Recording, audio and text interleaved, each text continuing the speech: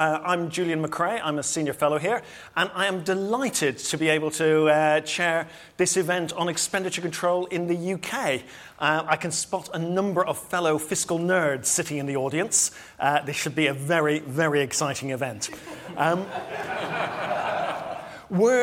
This is part of a major research project that's being funded by Nuffield and by the ESRC, which is being led between the Blavatnik School of Government and Christopher Hood, sneaking in the corner there, and the IFS, where Paul Johnson is overseeing the work.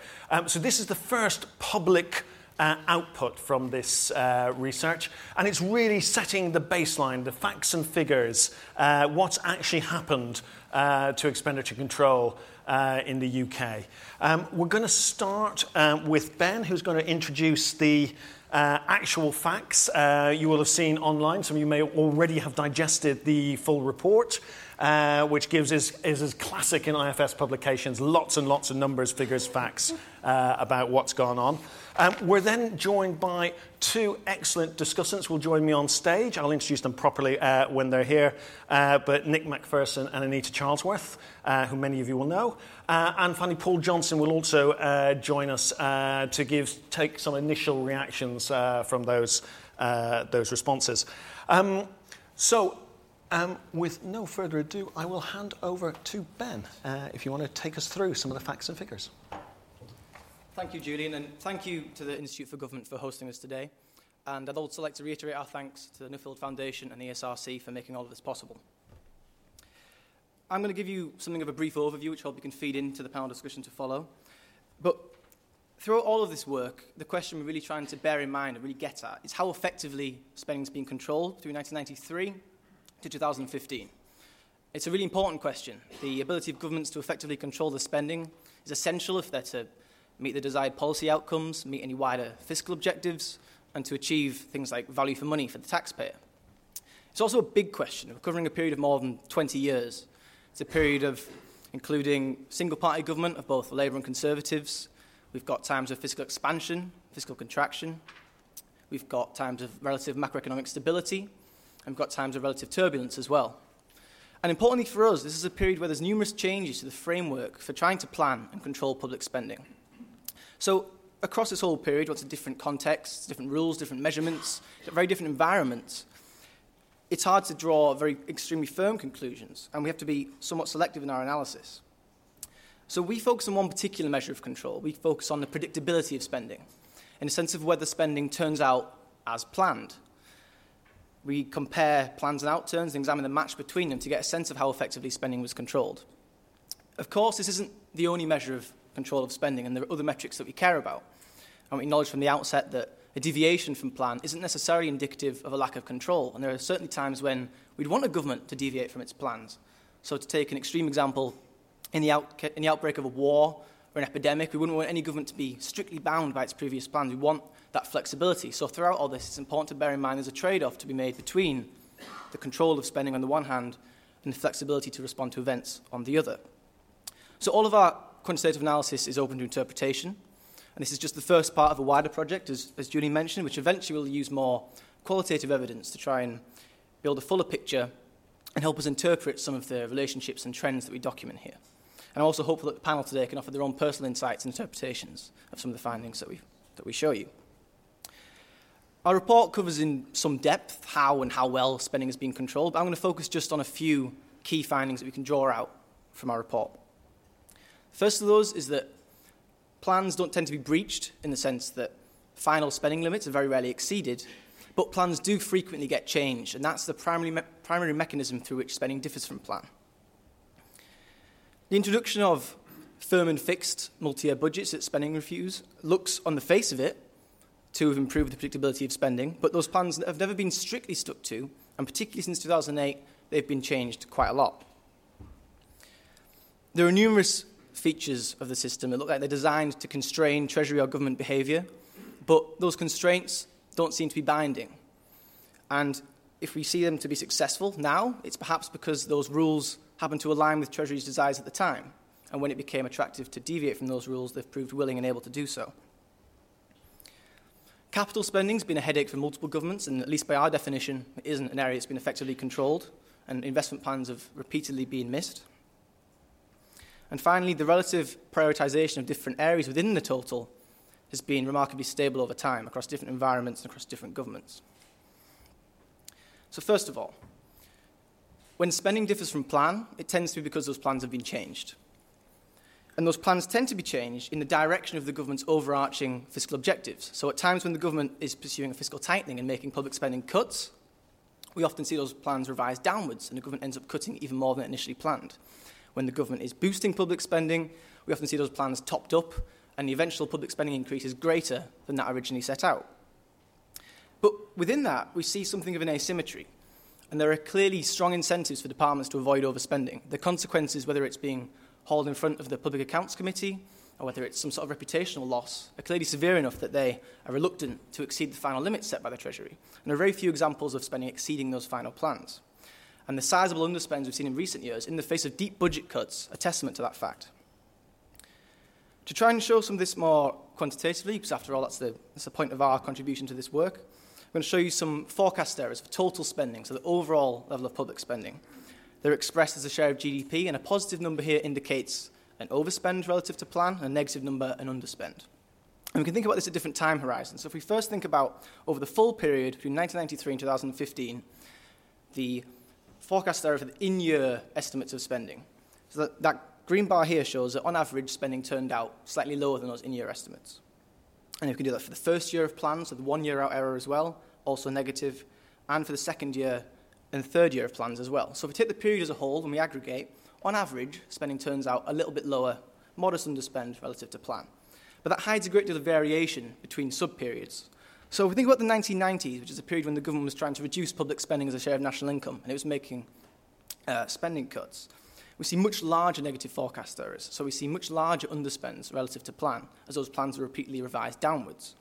And similarly, if something slightly less clearly, in the 2010s we see something similar, where as the government was making spending cuts, it made additional cuts on top of those, and as a result we see considerable underspends. In contrast, during the 2000s, while the first year of plans were almost perfectly stuck to, we see the second and third year of plans repeatedly coming in. We see overspends, we see positive forecast errors. So if you aggregate across the whole period, it looks like spending control has been pretty good, but that hides quite a lot of variation. And it clearly looks to depend on the government's wider fiscal objectives and the climate of the time. And the fact that those plans can be changed relates to a second point, relating to the reality of multi-year budgeting. So multi-year spending plans have been a feature of the system since the 1960s and the public expenditure surveys. But prior to 1998, beyond the first year of plans, the second and third year didn't really mean anything. They weren't binding. They were frequently revised and changed and chopped and moved around at subsequent budgets. So that took away from the certainty for departments. They didn't really know what they were going to be getting a few years down the line. So one of the reforms in 1998 was to introduce so-called firm and fixed budgets, where they wouldn't be tinkered with so often, set at each spending review for the following 3 years to provide departments with greater certainty. The introduction of that regime does look to be correlated with improvement in the predictability of spending. Plans were adhered to for much of the 2000s, with some top-ups here and there, and with larger top-ups in overlapping spending review periods. But since 2008, they can't reasonably be described as having been firm and fixed. We've seen additional spending added to plans and brought forward during the financial crisis. Then we've seen in-year cuts when the coalition government took power, and we've seen trimming of plans repeatedly outside of spending reviews since then. So multi-year budgets aren't always stuck to. Similarly to the previous chart, I'm going to now show you some forecast errors, again expressed as a percentage of GDP, but now thinking about a particular measure of spending. So governments try and control not all spending. They acknowledge that some things lie outside of their power, so things like spending on debt interest payments and some aspects of cyclical social security. So in the 1990s, the government targeted a measure called the New Control Total, and that was replaced by departmental expenditure limits in 1998. What we've done here is adjusted the control total to make it broadly comparable across periods. So basically, you can think about this as representing about half of all government spending. And if you look at the 1990s, we see large negative forecast errors, particularly at 2 and 3 year time horizons as plans are revised downwards. Then, with the advent of the spending reviews and these firm and fixed DEL plans, we see, with a few exceptions, the bars are much smaller. Spending's become much more predictable. It's bunched around zero almost. See, those two large green bars at spending review 1998 and spending review 2000 are due to the overlapping nature of spending reviews. So the third year of SR 1998 became the first year of SR2000, and the third year of SR2000 became the first year of Spending Review 2002. And those new plans were then stuck to, that shows up as an underspend here. So if we take that into account, the first 4 spending reviews, plans were broadly stuck to.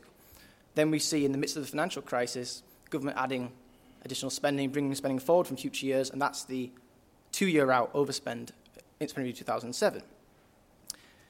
If you think about since 2010, we haven't seen a return to the negative underspends of the 1990s, but we have seen a greater tendency for negative forecast errors and spending turning out far more less than planned, as those plans have been repeatedly trimmed. The fact that the government can make those changes outside of spending reviews, which aren't supposed to be, in theory, possible, reflects the fact that there are features of the framework that look intended to constrain Treasury behaviour, but they're only as robust as the political will behind them. So tinkering with plans outside of spending reviews is one example of that. There are others. So another is transfers from supposedly ring-fenced capital budgets into resource budgets. So in 2015-16, for example, the Department for Health shifted more than $1 billion from its capital budget into its resource budget to fund day-to-day spending, something that's not supposed to be possible under the system, but which the Treasury sanctioned. We've seen at times Treasury's willingness to be flexible to meet its fiscal rules, whether that's redating the economic cycle or whether that's favouring particular aspects of spending, perhaps due to their accounting treatment. Treasury is not proved to be strictly bound by its commitments and rules. And finally, the end-year flexibility system, which was a framework to allow departments to carry forward unspent provisions into future financial years. So if they underspent, they could build up this entitlement that they could then draw down to use later on. What the data suggests happens is that the Treasury used those underspends, in effect, to increase spending elsewhere, but simultaneously allowed departments to build up considerable amounts of these EYF stock. So we can show how this built up over time, split by capital and resource spending. And we can see by 2006-2007, it reached almost $23 billion in cash terms, which was more than 7% of total departmental budgets for the year.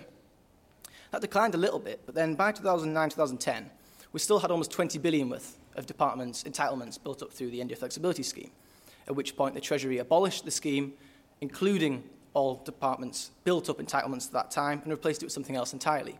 That's discussed a bit more in the report. We might think that perhaps was a good move to the Treasury, but it still shows that they were willing to break their previous commitments to departments when it became attractive to do so. Capital spending's been a challenge for all governments. By our definition of spending, they've repeatedly struggled to control it. We see public sector net investment almost always undershooting plans. That's been the case whether capital spending's been cut, whether it's been increased over time. And we might think this is particularly relevant now. So after quite deep cuts to capital spending under Mr. Osborne's chancellorship, we've seen Mr. Hammond now looking to boost capital spending to relatively high levels by historical standards. Perhaps the lesson from history is that we ought not to be too surprised if that capital spending isn't fully materialised and some of it fails to be achieved. This is perhaps most clearly shown if we think about the period up to 2010. So we can see in the 1990s, the grey plans here showed successive plans for net investment spending, and we see that it was planned to fall in nominal terms. The green line shows that it in fact fell even faster than planned. And we see over the course of the 2000s, the grey line shows spending was planned to increase, and the red line shows that it did in fact increase, but consistently at a slower rate than planned, and still consistently undershooting until the financial crisis when spending was brought forward, spending was added, and also some of the measurement gets confused by financial sector interventions. It's quite hard with this scale to see just how much the government was undershooting by, but during the 1990s, spending came in on average about a third less than was planned the year before. Over the course of the 2000s, it was more like 13% less, so it's been reduced, but perhaps still a concern for governments going forward. Within the total, governments have tended to prioritise the same departments.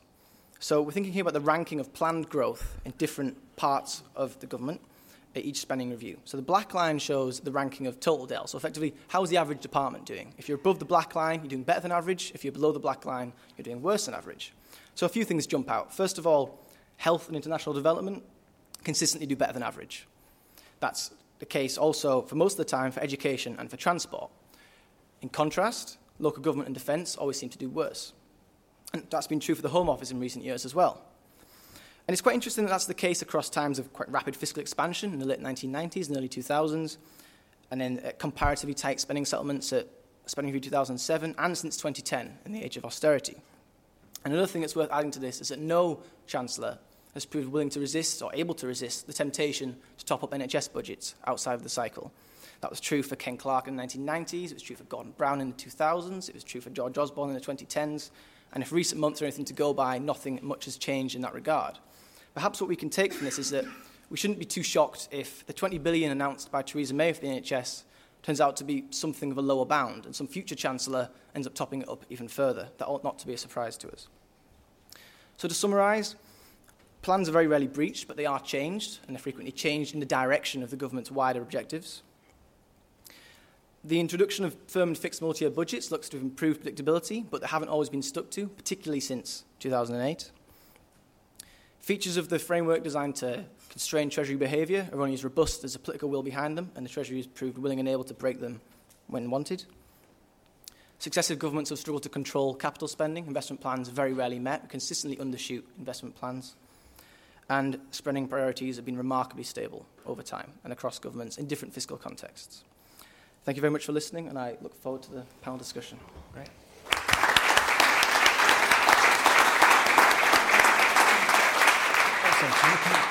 Great. Excellent. Thanks, Ben, for that. And just joined by our illustrious panel. We're going to start with Lord Macpherson, almost the embodiment of Her Majesty's Treasury, I would say, and whose knowledge and indeed dry wit is now open to anyone on the internet on his Twitter account. And if you don't follow Nick, I would suggest you do. With that introduction, I'll hand over to Nick and your thoughts on the presentation. Julian, you're very, very kind. Well, look, the first thing is I think this is a really important piece of work. To 99.9% of the population, the issue of the control of public spending is not of much interest, but someone has to be interested in this subject. And actually, I'm very encouraged by the size of the audience today. I think the first point I'd make is that this paper has demonstrated that certainly over the last 2.5 decades, the Treasury has been pretty good at controlling spending. Doesn't mean it can't get better, but it's been pretty good. And it's worth just casting our minds back to the period before the study. Actually, going back to the 1970s, controlling public spending was much more difficult. I mean, that was partly because of the sort of Treasury's post-war Keynesian approach to volume planning, which meant that public expenditure in those days was planned in volume terms and then uprated by special funny indices.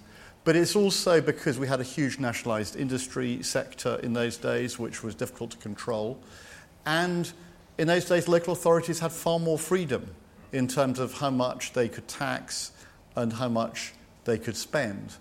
And right through the early 80s, when you had a government which was really committed to public expenditure control, there was genuine frustration amongst the Thatcher cabinet that it was so difficult to control public spending. That really changed, I think, because of A, privatisation, but B, and more importantly, a complete rigorous control over local authority spending, which pretty much continues to this day. I won't bore you with how that was achieved, but it just means that local authorities have far less freedom, really, to do anything. I think they're still constrained on how much they can put taxes up. And again, the Treasury, I think, felt threatened by the potential devolution settlements for Scotland and Wales. But despite worries about what would happen when Scotland could tax on its own account, actually the regime is pretty rigorous, and it is difficult for Scotland really to go in very different directions. So that's the sort of longer-term context. I'd just very briefly like to pick up on some of the points. I mean, actually, there are only two things in this excellent paper which I tend to disagree on. One actually was the speaker saying that the rules are all about constraining the Treasury's behaviour. Actually, look, the reason why you have a control regime is nothing to do with the Treasury. It's about constraining departments, and particularly the Prime Minister's behaviour. The control regime is always the biggest fiction in existence. When it all gets too difficult, the Treasury always changes it. And actually what matters is not the control total, it's total public spending. But it's amazing how you can get away with this idea that once you've set these hard, rigorous totals, that they somehow can't be changed. The other issue I'd like to take issue with is MDR flexibility. There are certain people from the Treasury who are here who were instrumental in abolishing it. I thought, and I still think, that was a big mistake. A, because, as the Speaker very sensibly pointed out, there are issues of trust here. If the Treasury reneges on something, it can't expect departments to trust it in return. And the other thing was, although everybody always claimed that there was this huge sort of 20 billion waiting to be spent, there's actually no sign that departments ever wanted to spend their EYF to any large extent, rather like local authorities with their reserves. This is all for a rainy day, and the more constraining the environment, the more you actually think, God, I better hang on to this EYF stock. So I would bring it back, but I see Dr. Richardson, the hard man of the General Expenditure Policy Division, is present, and he may want to argue with me. I'm sure I've gone over my allotted time, but just a few very quick points. I still think that separating capital and current, you make the point that it's not had perhaps as much impact as you would have liked, but that was a really important change. I was in the Treasury in the early 90s. Whenever you had to cut spending, you just went straight to the roads programme. Other thing, endless debate about whether social security should be, how do you control social security? It's demand-led. Most of these control totals actually took it out. I think that's probably a mistake. You need social security in the system. The theory of annually managed expenditure was that you'd review it every year. Until recently, there's very little sign of that. The really important thing is about why they were underspent in the 90s was inflation was coming down. Simple as that. And since inflation has been stable, controlling public spending is a lot easier. And the really big change was being able to go beyond having annual spending reviews, which was largely a reflection of an inflationary environment. Being able to, the longer the gap between spending reviews, the better in terms of control. A really arcane issue which you didn't mention is the old issue of the Treasury's contingency reserve. There are always two views. The sort of people who wanted to be able to demonstrate that they were controlling public spending always wanted a large reserve. And then there's another tendency, which I will name the Culpin tendency, named after an eminent second permanent secretary who was responsible for public spending at the Treasury, which was, look, if you have a big reserve, it'll only get spent. So have as small a one as possible and don't get too worried if the control total increases. I should have mentioned, because I see Sir Andrew Lickerman, the founder of resource accounting. The other thing which you didn't touch on is that the Treasury did, for a brief period, try and control resource spending rather than near cash spending. What happened was the Ministry of Defence saw this as a potential source of cash, and so they started changing all its depreciation calculations and recycling that money into cash spending. And the Treasury has never gone back to full-blooded resource spending, and I'd be interested to hear people's thinking on that. And final point, controlling public spending is inherently messy. It's a sort of grubby business.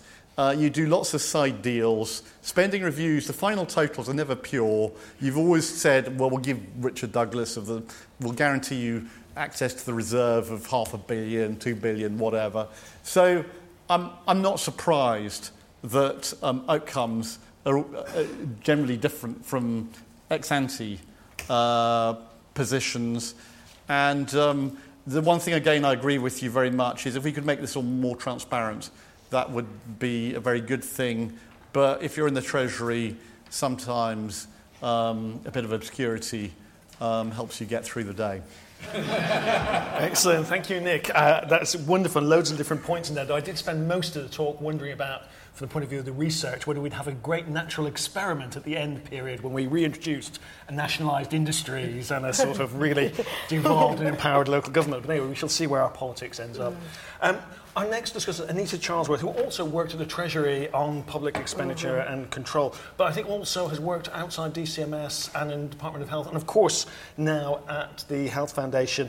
And I trust you were heartened by the news that you'll be getting even more money for health coming forward. Yes, and I did the Wanders Review before that stuff, and I was there obviously during the 2000s, so I sort of view myself as a one-woman spending pressure, I think, fundamentally. And the thing that I think is quite interesting, especially, I mean, coming at this as I do, having looked at health for quite a lot, which is now, a third of Dell, is to think about the difference between short-term spending control and long-term spending control. And I started out actually in the early 1990s in Department of Health trying to control the drugs bill. And it is essentially basically like trying to squeeze the balloon. So you have moments of success when you try and push on one bit of it, but very frustratingly it then pops out elsewhere.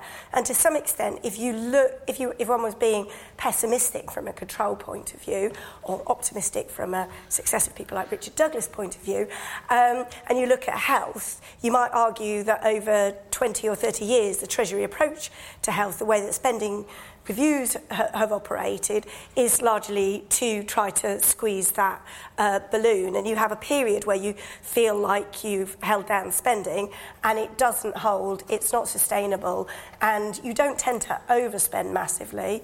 But obviously what you do is you reopen the settlement either officially or by the back door. And I think that is because, actually, we over-focus on controlling money in the short term, and we don't focus enough, in terms of Treasury instruments, on the real resource drivers of finance. And I think, in particular, the Treasury has a very weak locus historically over efficiency of public services. And in something like the health system, the different trajectory of efficiency makes relatively little difference over a 2 to 3 year period. But if you look over 20 years, that makes an enormous difference.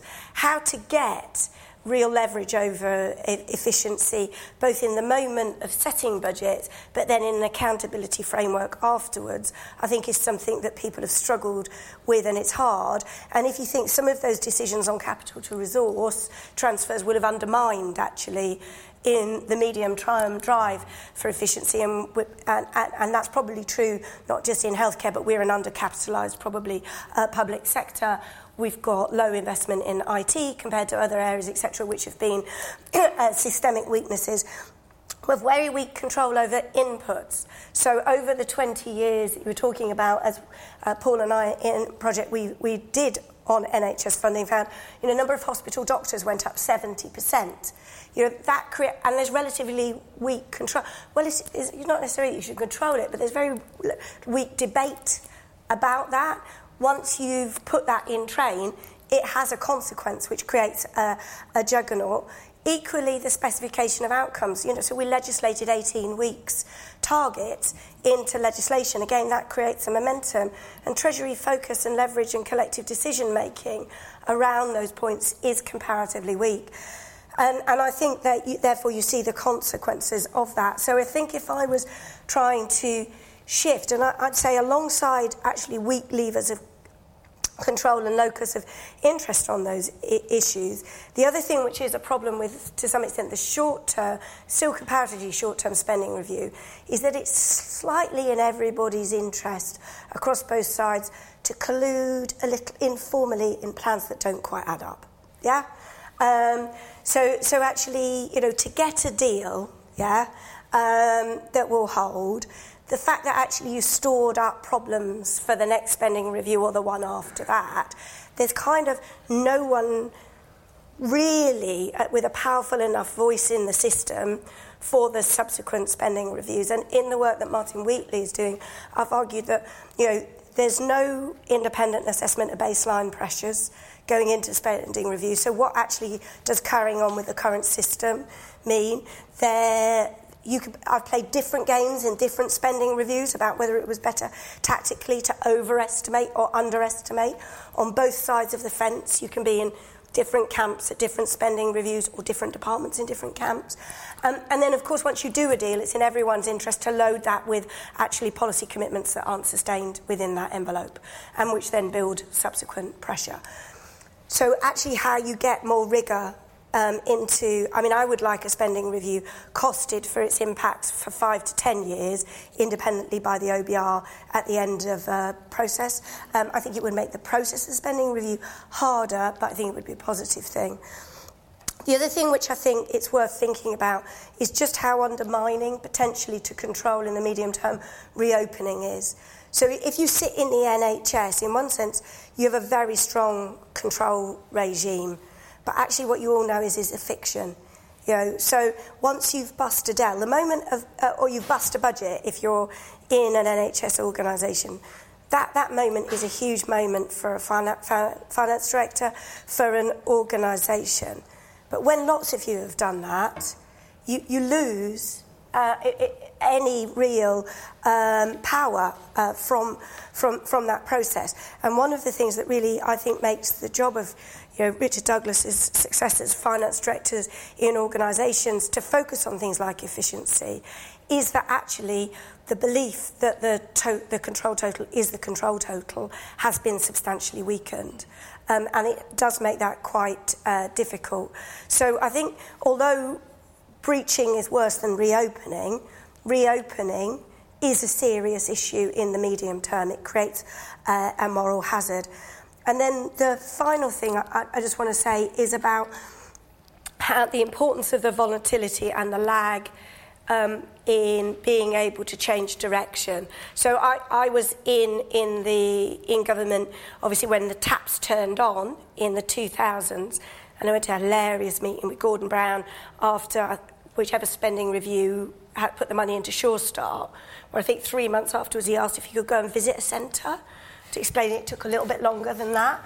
Actually, no one worked in it yet, even. I think we just recruited the head of the programme. It takes quite a long time to spend money, especially when you've been used to not spending money. Equally, obviously, then, in the late 2000s, that change of gear again. And actually, this is probably isn't a Treasury issue, but it probably is a Cabinet Office issue. How you change direction and are ready to change direction, the absence of things like long-term capital plans, good understanding of those things, all of it makes it very hard to change direction. And clearly we do change direction, and we probably will again. So that process, I think, needs to be thought about, because otherwise, we've got numerous examples of poor VFM decisions taken in those time when money flowed in, poor VFM, but also then when we cut in the NHS, we cut training places. For staff, because it's an easy thing to cut that's not very visible. And boy, has it come back to bite us in terms of then staffing costs as well. Excellent. Thank you, Anita. Loads and loads of insights in there. And the long term versus the short term, I think we're doing some work on accountability as well as the work you mentioned, which is a project we're doing on the future of the Treasury. And it really has struck me how much there seems to be almost a public policy timing consistency issue knocking about with very little anchoring of the debates inside this. And rather knowing decisions by people who can explain to you why the sums add up now, but why they possibly won't in the future. I think it's a fascinating psychology that knocks about inside that, which maybe we'll come on to in the discussion. Paul Johnson, Director of the Institute for Fiscal Studies, one of the co-authors on the report, but also I think, Paul, you have worked in previous times inside the Treasury at the Department for Education, on the other side of the barriers, as it were. Your reflections, any responses to Nick and Anita's points, and anything you'd like to add before we throw it open to the floor? Thanks, Julian. Only briefly, since Ben, as it were, has had a go on behalf of the IFS already. It's good to hear we're the 0.1%. It's overestimating it, actually. And good to see so many former colleagues in Treasury and other spending departments in the audience. Just a couple of thoughts on what Anita and Nick have said. I mean, the first thing is I very strongly agree with what Anita was saying about time periods and the period over which these things happen. I think there is a shared fiction, really, between Treasury and spending departments that all of these spending reviews are for 1, 2 or 3 years, when really, of course, they're setting the baseline for forever. I mean, the idea that you can introduce Sure Start or childcare or whatever and then the next year unintroduce them is clearly absurd. So I think there is a problem of the process which is, which is in everybody's interest to pretend that it's a short-run decision, whereas many of them are genuinely very long-run decisions and very hard to unpick. And I also very much recognise this issue about the balloon that you can push in for a while, but it will come out eventually. You see that very clearly in what happens to public sector pay over time. It goes down, and then it has to catch up, and then it goes down, and then it has to catch up. And this is an incredibly inefficient way of doing things, but it looks like good spending control at the time. So I think there's a really important issue here about what looks like a good spending control in the sense of meeting the numbers, and what is efficient spending control over a period which would give you a smoother path. And you can see, I mean, it's obviously easy to see that in retrospect, but you can see some of that as you're doing it. I mean, it was known that by 2000 public sector pay was way below its long-term trend, and it had to come up again. And we're kind of getting there now, and it has to come up again. And you'd be better off recognising that a little bit earlier in the process. A little bit earlier in the process, I think. And the same is true in terms of some other things. And I think the IFG here has done some very good work in its public spending tracker, looking at the pressures that you can see and you could have seen before government responded in things like prisons and social care, where the outcomes were really starting to go downhill very fast, and then you have to urgently put money in. So spending control is clearly about more than meeting the numbers. It's also about understanding what's happening in the out there and how much you need to put in. And you see that. And on the other side, when spending was rising, I mean, what was, in a sense, what we've described in the numbers as effective spending control through the 2000s, because broadly speaking, things were met. It's not very hard to find people in the public sector who will tell you that money was being splashed against the wall in the 2000s because the money was there. So that wasn't effective spending control, even if it met the numbers. So I think that difference between what's effective and what's actually meeting the numbers is one important thing. Second thing I wanted to draw attention to, because Ben didn't, and Nick actually kind of went in the other direction, which is this issue about obscurity and data. Actually, it's staggeringly hard to do the things that Ben showed you just now, because the data is incredibly hard to come by, and actually has got harder over time. There's less readily available, digestible information in many ways, and certainly information on spending which are consistent over time than you would ever imagine possible. And I don't think that is a good thing for public policy in any sense. So, I mean, Ben and Rowena did a fantastic job bringing together a lot of this data over time. I do think that the Treasury, or possibly the OBR, possibly government departments, just need to invest much more in making this information better. Because in the end, I'm afraid I do have a slightly naive view of the world that obscurity doesn't help you in the end, even if it helps you in the short term. Third thing I wanted to say something about was this issue about stable inflation that Nick referred to, and stable macroeconomic environments. Now, there is quite a lot in the report, actually, particularly about the impact of stable inflation, and it's clear that spending responds to changing macroeconomic environment.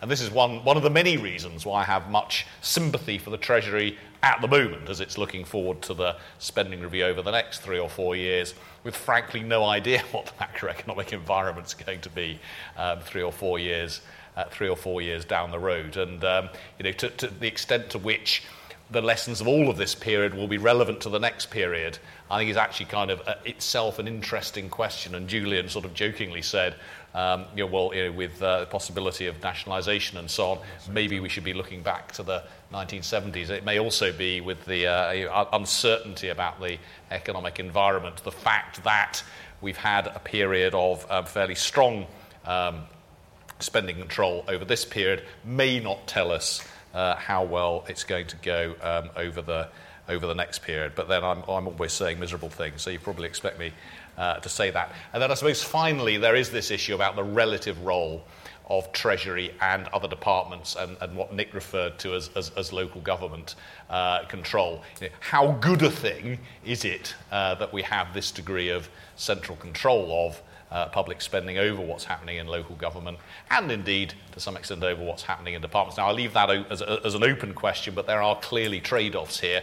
The more that the centre controls exactly what local government can do, the more that you've got control over these big fiscal things, but the less you've got a degree of local control that you might think is a good thing. Actually, one very last thing on NGA flexibility. This is a kind of very niche issue, but it did seem very much at the time that to say to a department you've got NGA flexibility to bring this money forward into the next year or the next year, but then what the Treasury did was top up spending in year all the way through. So the reason that spending levels met and exceeded plans through the 2000s, despite the fact that departments were building up lots of NGA flexibility, is that the Treasury, as it were, banked that NGA flexibility and then topped up as well. So I think there was clearly some double counting there. And whilst I agree that there's inevitably a loss of trust when you take it away, I also think that what you saw there was that this, sadly, was a process that couldn't actually work. Excellent. Thank you, Paul. Right. Well, I wanted to throw this open to the audience. And just a history of this, most people probably won't know this. This project actually emerged from the interest of Sharon White, who's formerly second Perm Sec at the Treasury and now, of course, runs Ofcom. And really in Sharon's ongoing, abiding interest in public policy of trying to make us better at what we do going forward. So we've had a little bit of the hints from the panel already about looking forward, what might we learn, what might this mean. And if you just want to bear in mind, unusually for an IFG discussion, this is a live and ongoing research project, so your questions, your comments, your directions to say we should be looking at this can influence the research that's going to go on over the next year or two. So I'd encourage you to not so much roll out your standard question, but just reflect on what is really interesting to know about spending control given the uncertain future we face. And with that, I'll take questions in batches, and I will start with Richard Douglas, who's been name-checked a few times, so if you could identify yourself properly so people who don't know who you are can figure it out. Richard Douglas, formerly Director of Finance at Department of Health for 15 years. Now a job in finance director, and I was probably the other one-person spending pressure during the 2000s. And it's just a couple of observations on what people said. And first of all, it's actually controlling spending is really, really easy, provided you don't care about anything else whatsoever. So if you're not bothered about efficiency or outcomes, actually managing the control bit is really easy. And I think that's one of the challenges is getting the right balance between control and the other things you want to deliver. And that's the bits where maybe I'd sort of agree with Nick a bit and disagree with Paul. I think there are elements of things like NGA flexibility, trying to bring together the whole resource accounting and budgeting as part of a single framework that did encourage people to think at least about using their money more efficiently. And the loss of trust bit was incredible when that was taken away, but it was also, it went back to encourage these people to splurge money at the end of the year, which was always a bad thing. And interesting in health, actually, we kept it for years after the Treasury had stopped it, that we still are sort of trying to act in a way that we still had it for the NHS, but we didn't get it the other way around. So I think the first thing is thinking about what else we're trying to do at the same time as control public spending, and how do we deliver that? Second observation, it's this thing about the framework and how real and how rigid it is. I think it's really important, as Anita said, to actually keep the fiction that it's real, even if it isn't. I would still argue in 15 years as finance director, I don't believe I've reached the spending limit once. I think Treasury might argue I did, but that was on a technicality that I disagree with. And I don't think during that period, actually, we ever went back and asked for a top-up during that. So I don't think we reopened either during that. That could have been because we got lots of money. But it was incredibly important, actually, in trying to deal with the NHS and deal with your politicians, that you had to believe this was real. And once you stop believing it was real, then things start to fall apart. And I think you've seen an element of that in the last 2 or 3 years. So once a settlement's been reopened once, you've basically lost control. So you've got to have some way of how do you keep that fiction real? Okay. Great, thanks, Richard. I think there's a question just here.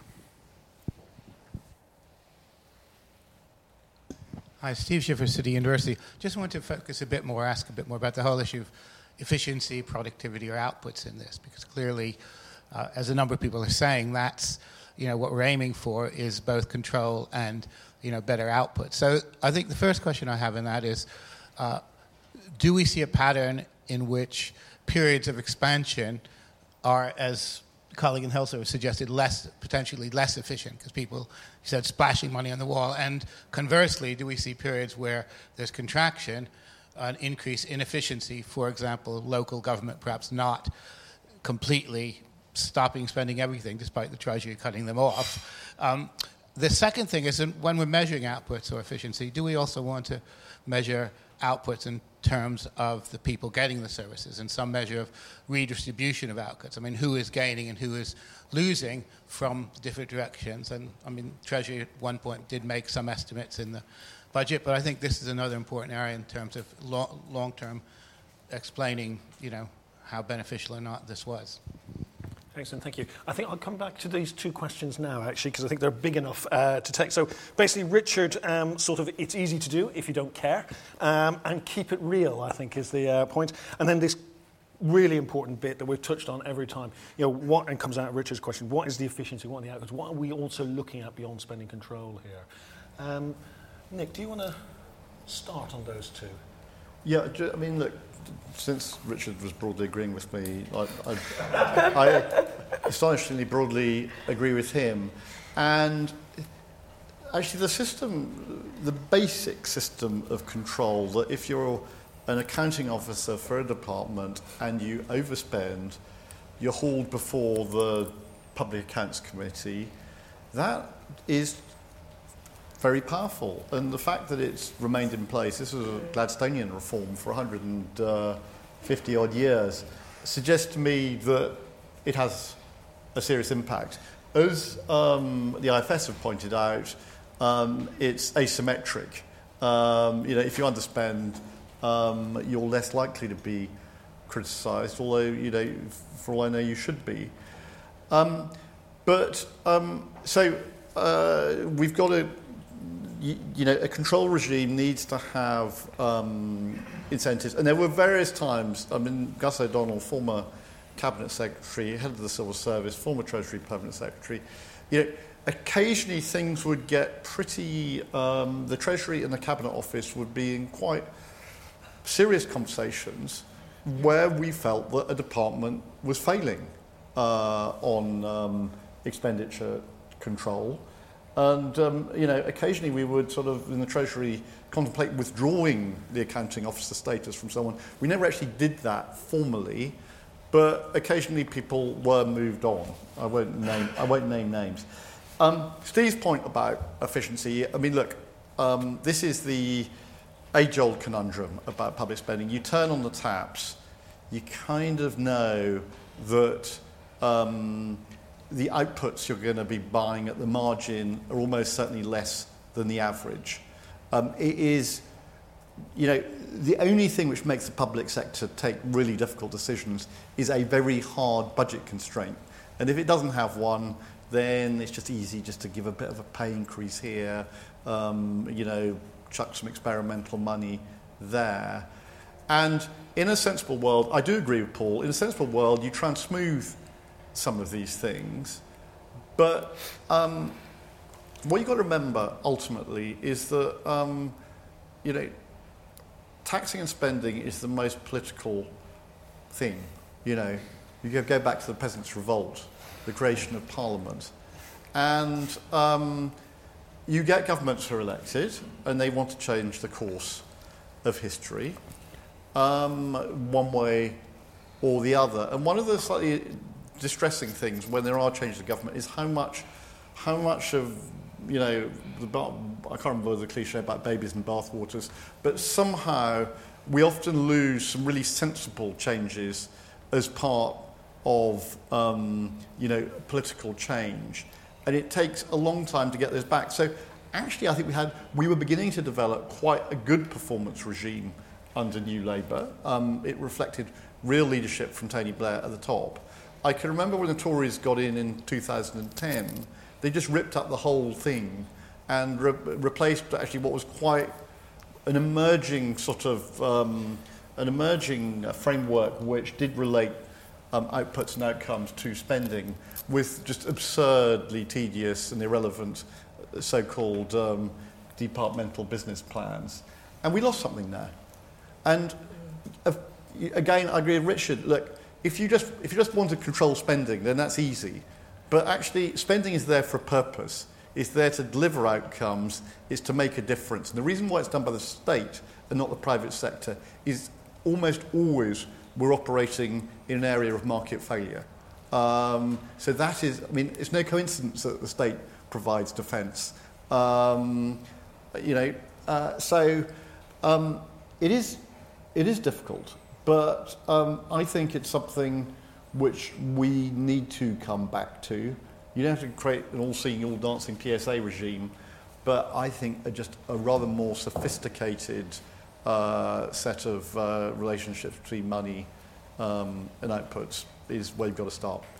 Thanks. I just have one very, very quick follow-up question about that. You mentioned the conversations about failing permanent secretaries in other government departments. Do you know if you or any of your predecessors ever had difficult conversations with the Cabinet Secretary about whether the Treasury was doing well at its job in valuing? Well, I think there were regular conversations, and actually quite important to challenge the Cabinet Office as well, and probably the Treasury is better placed to do that than anybody. I do remember at one point in my final years as Permanent Secretary, there was a problem that the Cabinet Office had broken the government's rules on pay. And someone had been employed at something which broke the Treasury's, the government's agreed position on pay. And I had a long set of discussions with supported by the excellent Danny Alexander, who was the Chief Secretary, with the then Cabinet Secretary, about whether there was going to we'd have to report in the Cabinet Office's accounts that they had breached this control. And the Cabinet Secretary who didn't like this at all. I think that what happened in the end was that he managed to keep the issue open over the general election of 2015. And then the first thing which happened after the election was that the then Cabinet Office Minister went round to see the now Tory Chief Secretary, and they all agreed it would be very embarrassing. Very good. Yes. I think my question was actually going the other way, but anyway, that's another matter. Anita. So two things really, I guess. One of the challenges, obviously, with the spending, with public spending, is that you're doing two things with it at once. One is trying to work out what you need to spend for the delivery of public services, which might be quite technocratic, matching resources to objectives. And you're also setting fiscal policy, and a fiscal stance, And obviously, when the world is very stable, those two things are much easier. But how to protect, if you like, that core of the public service job whilst obviously determining appropriate fiscal policy at any given time is very hard.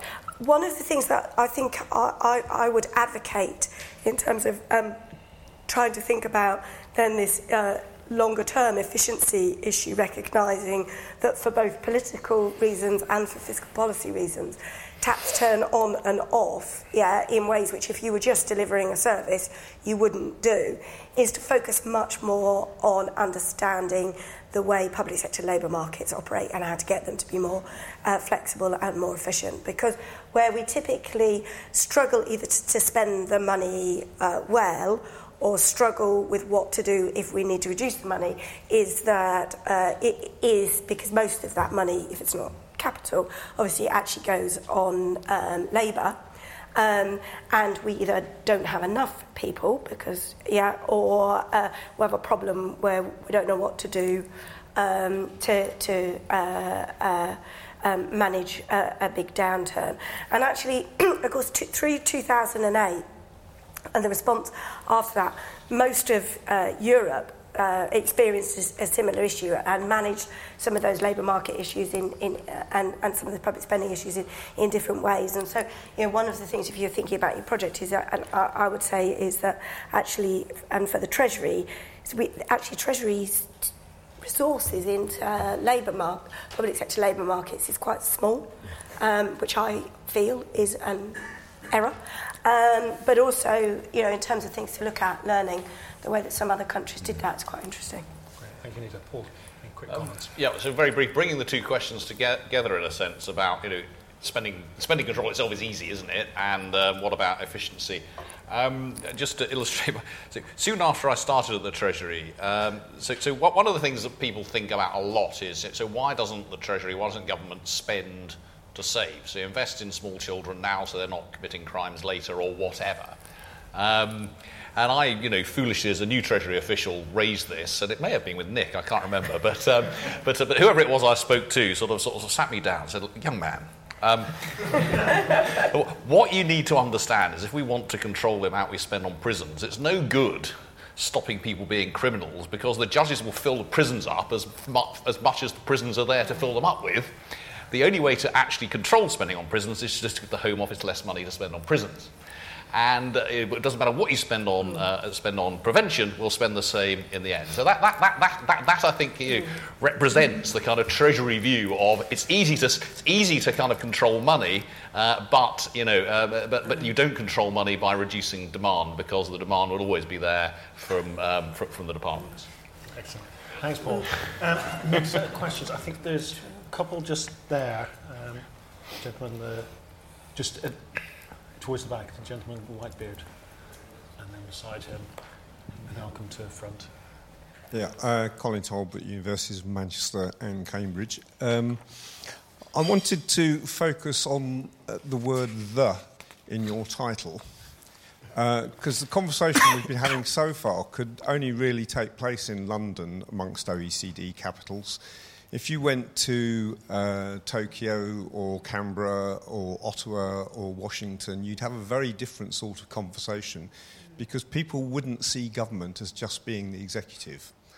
And we have a very executive-dominated system in the UK, a very secretive one in terms of the way in which public spending decisions are made, and one that barely involves Parliament at all in making decisions about how public spending is actually decided, with very little real deliberation in Parliament at all. And even in systems which appear similar to ours, like that at the Australian federal level, actually they have much more deliberation in Parliament about what goes into public spending decisions than we have inside our Parliament. So I think you need to think about the fact that you're saying how good is government about sticking to public spending plans, about how they formulate them, and thinking about the role of Parliament. The OBR's already been mentioned. A lot of OECD countries that now are moving towards having something like a parliamentary budget office or the Congressional Budget Office in the United States. And I completely agree with Nick as well that what New Labour had managed to do in terms of beginning, and I don't think they ever got there properly, to develop a way of looking at not just what you spend, but what you're spending it for, what you actually get for the money that's spent. They'd made quite a lot of progress on that, which was then ripped up by the incoming coalition government. And again, that sort of thing is still going on in quite a lot of OECD countries. Excellent, thank you. And then just a gentleman beside. James Richardson, Department of International Trade. I want to pick up on a couple of 2 points. One, to what extent do you think it's, going back to that kind of prisons example, the kind of lack of join up across Whitehall and the spending plans discussion, which is effectively a department versus Treasury, and it's very siloed and isolated between departments, impacts the government's ability to control spending plans. And I also want to pick up on what Paul Johnson's point about the availability of data. So I started my career in local government, and we effectively published our spending plans and outcomes against that on a monthly basis to Cabinet. When I came to central government, I was staggered at the lack of data that ever went to Parliament. It only goes through the kind of estimate cycle, and that data is so obscure that even the people working on it can barely understand what it says. Okay, thank you for that. And then right at the front here.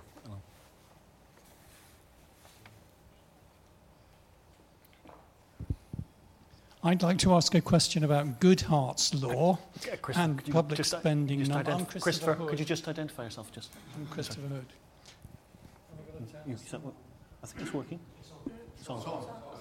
My question is about Goodhart's law and transparency. Goodhart's law is the idea that as soon as numbers come to be administratively significant, and gain or loss can be achieved according to whether something is classified one way or another, the numbers will come to be gained, and in consequence their value will fall. And of course there are lots of categories that we heard about in this report today: capital versus current, and Dell versus Amy.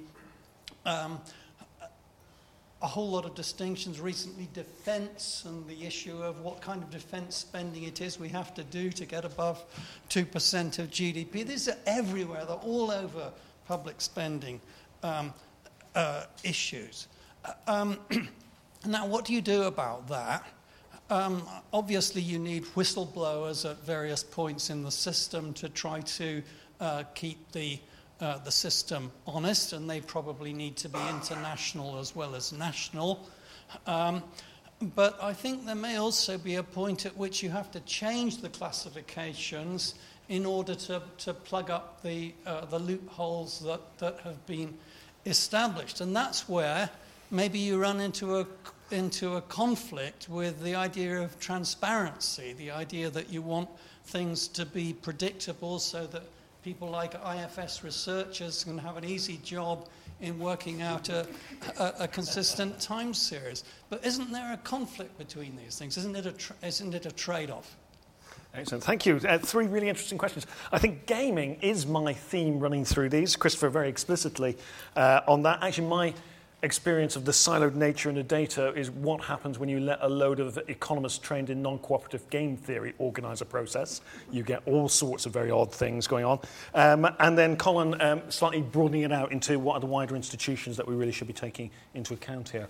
Who wants to have a go at some of those? Paul, do you want to? Yeah, well, I mean, there's no trade-off here. Making life easy for IFS researchers is clearly the priority. But I mean, but this, I mean, I think this issue around sort of targeting what you count, or counting what you're targeting has clearly been important in a range of things over time. So it was clearly, I mean, I think one of the things that was successful about the sort of post-1997 settlement as opposed to pre was that there was a long period when capital was genuinely counted somewhat different to current, and you could see on Ben's chart that the capital spending was slashed through the 90s in a quite remarkable way. But of course that didn't survive the crisis, and it then got cut again. There's clearly been through PFIs spending in a way which got round the spending rules, which was, a lot of which in the end came back on book anyway. The way that Network Rail was set up, it eventually came back on book. Rather inefficient ways of managing spending to meet numbers, and and I mean, I don't know whether the student finance system got set up as it did entirely to meet public finance games, but it's certainly done a pretty good job of meeting those. But again, the ONS is looking at reclassifying some of that. So one of the things I think you learn is that whilst some of this you can organise things such as to have the way that you're spending classified in a particular way, that often doesn't last enormously long, even if it helps you get through a difficult moment. So it's very difficult to say exactly what's being driven by what in there, but it'd be very surprising if some of the things I've just mentioned were not in part driven by what's measured and how it's measured. Can you get round that? Well, in a sense, I think the response that is not an unreasonable one that the Treasury could point to is that, look, all of that data's out there in the public domain. I mean, you can see this. When we're talking about problems of understanding things, I'm not talking about problems of understanding, how much we're spending on, for example, student finance. But then you've got a question as to whether the targets that are there are actually terribly relevant to anything, or whether they're actually set with all of that in mind. I mean that clearly does mean that the world needs to understand things in a slightly more nuanced way than the numbers are often put out there. And since the world probably doesn't even understand the numbers that are put out there, the chance that they understand the nuanced numbers, I think, is rather limited. Okay, thank you. Anita, do you... So just two things. So the point about international examples, and I do think it would be very good to have a look internationally. I was at an OECD meeting, I think it was last year, talking about spending reviews, and it was fascinating to me in that you suddenly realise your world is very narrow, to see that other countries really do approach this so fundamentally differently, and in particular thinking a lot more about what our process is good at, which is, I think, probably that collective decision at the margin with collective cabinet kind of responsibility around that, and the overall control of a budget. What the spending review process that we have at the moment, which is a very short, very political process, very focused on the incremental spend, not on the core spend, I think is very bad at, is actually at really thinking through how you improve value for money. And interestingly, the Netherlands, I think it was, used the term spending review, not to talk about the sort of process of resource allocation at the margin that we go through, but that they have a kind of rolling programme of periodically picking up an area of expenditure. It might not even be bounded by a departmental, they didn't even see it necessarily as a departmental focus, and looking at what are we trying to achieve that expenditure, how is it organised, how are the inputs. And obviously that then feeds through into whichever debates it might be, legislative change, structural solutions, or expenditure decisions. But it happens in a very different way. And I think we could benefit from thinking more broadly about that. I think the point about gaming is really important, because I can't think of a framework that doesn't have that problem. And I think, therefore, that actually the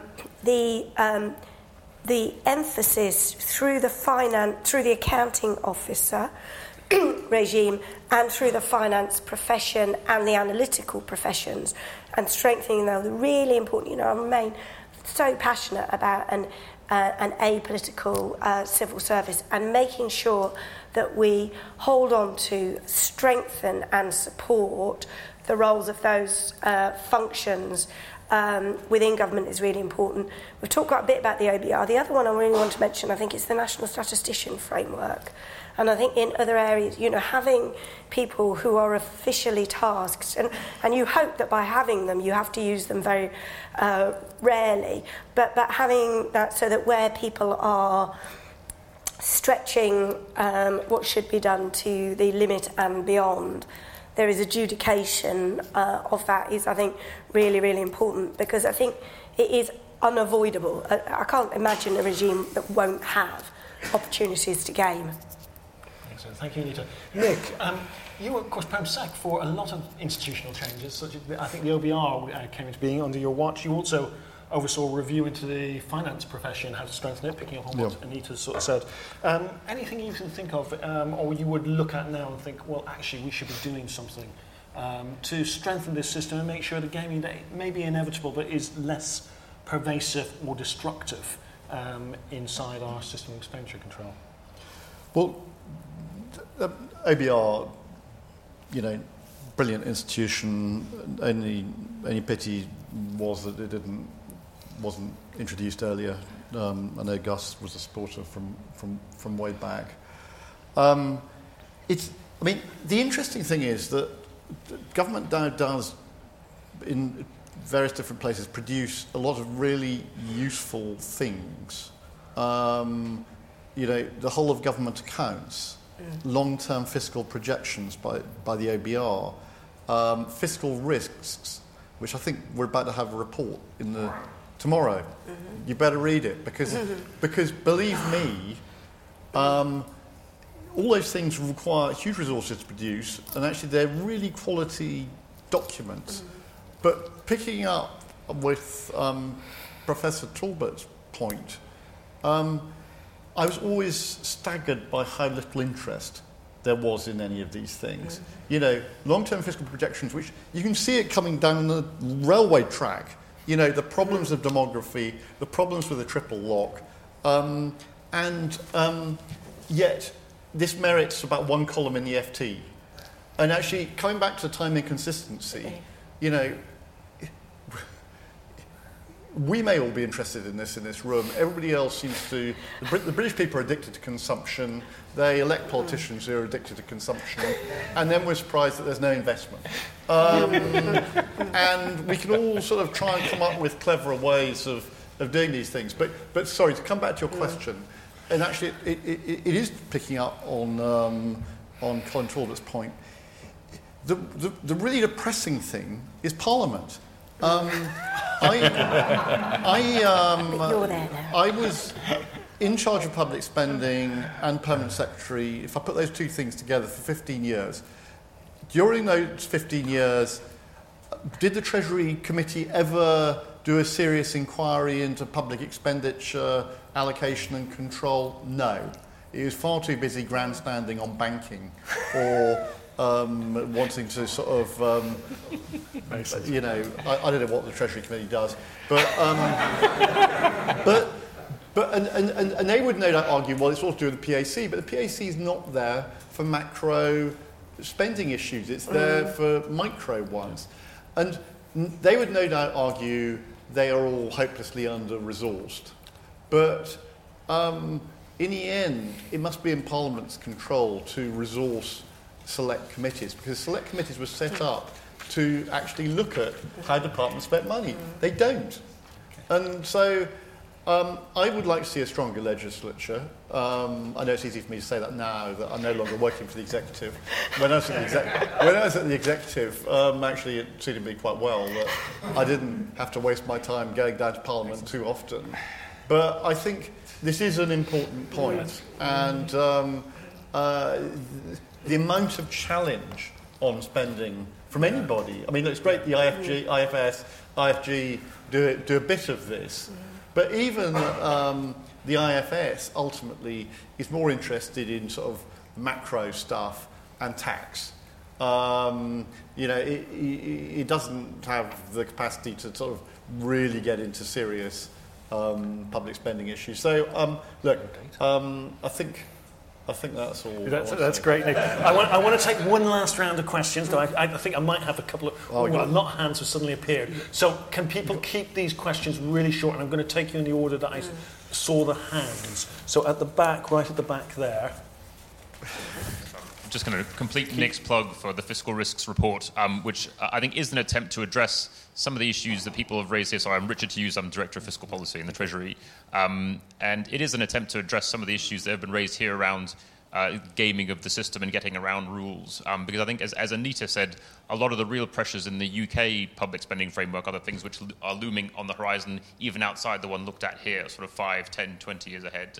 And it is an attempt to actually look at those and say what the government is doing to get a grip on those longer-term pressures. Excellent. So look out for that next more exciting reading for the audience.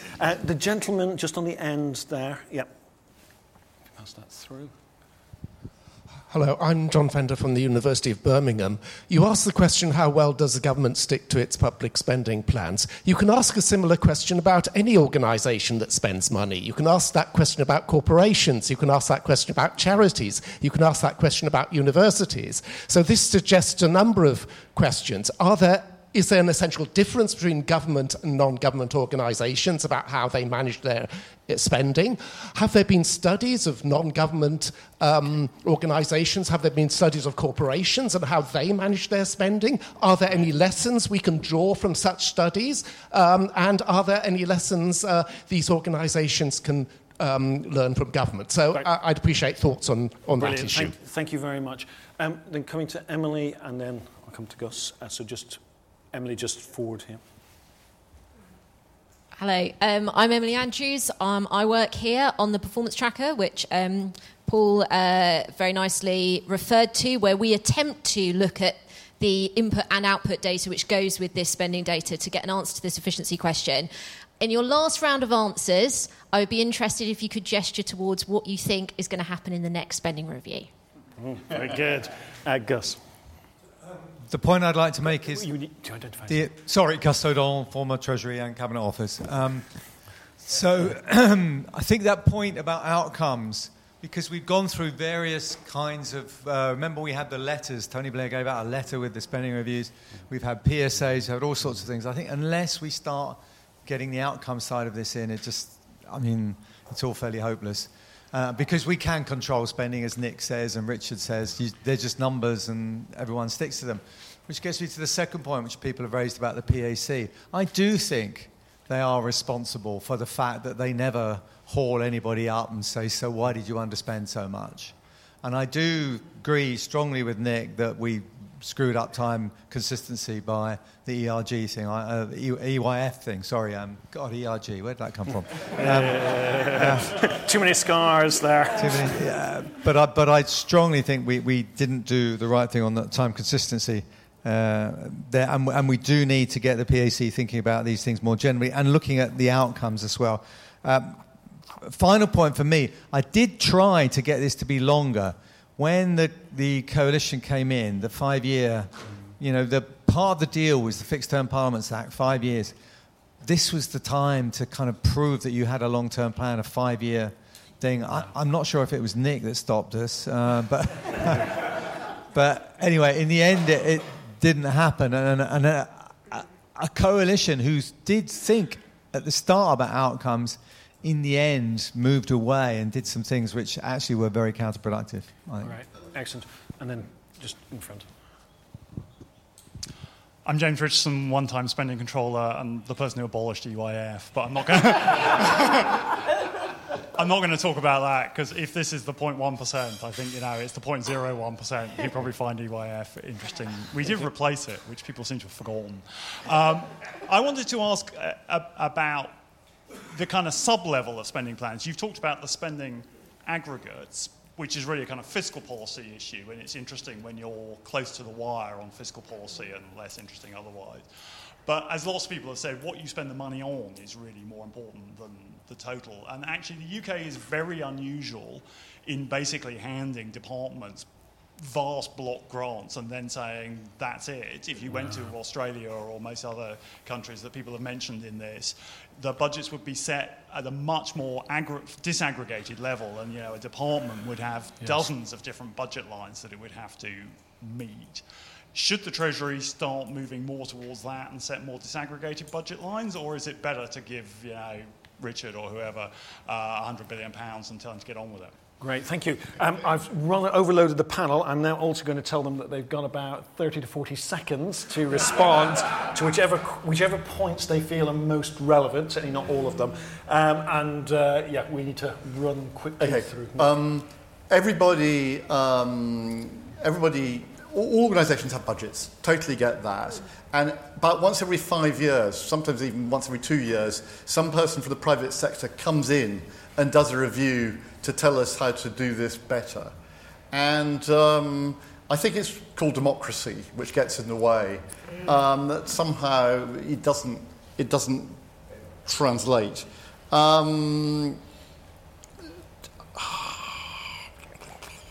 I feel guilty about the man earlier who asked about joined-up government and cross-departmental budget. Really important. And I think, just as Gus makes the point that we've sort of slightly gone backwards on outputs, I think we've gone backwards on cross-departmental accountability, and I think it's something we should come back to.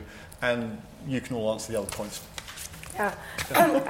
I promised to read Fiscal Risks. I am an avid consumer of fiscal risks, actually, because on the long-term issues.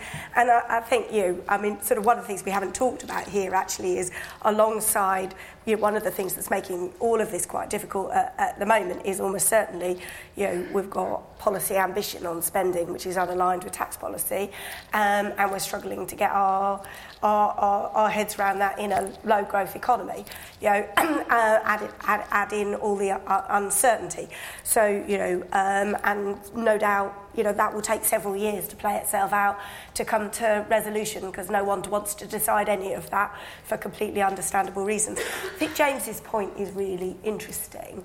And I think one of the things that I feel now frustrated about spending reviews is that coming back to them and reflecting on the wellness money and stuff, is that actually there's kind of no... I'm nervous of the Treasury dictating the detail of spending. We worked on welfare to work together, and we micromanaged a spending area to the most outrageous degree. And notwithstanding the fact that we're both brilliant, obviously, I'm not entirely sure that is the way to run a country. And we weren't very good at controlling ourselves. You better than me. But actually, it's not. It doesn't seem to me to be quite the right way to control things. But actually, like with the wellness money, we gave a huge amount of money with an ambition. And actually the follow-through then to the commitment, what are we actually going to do with the money? Where's the transparency of the plan to how to spend it, where the money will go? Where's the ability then to track the accountability back from, did the money get spent on what you promised? That is all very inconsistent, very ad hoc, very opaque as well. So I think I would fix that rather than try and run everything from the Treasury, fun though it was for a while. Excellent. Thank you very much for that. I haven't got time for my anecdote from the DWP side. We had slightly different view. Paul, do you want to finish up final words? I agree with that from Anita. I think it's very much be a fifth best outcome if you thought the best thing you could do was to control at a micro level from the Treasury. If you think that's true, you must think there's something really seriously wrong with the spending departments and the way that they do things. Now, maybe there is. I generally take no view about that, but if that's the issue, then you should really surely be fixing that before you decide that the answer is to give it all to 6 people in a Treasury spending team to determine exactly how it should be spent.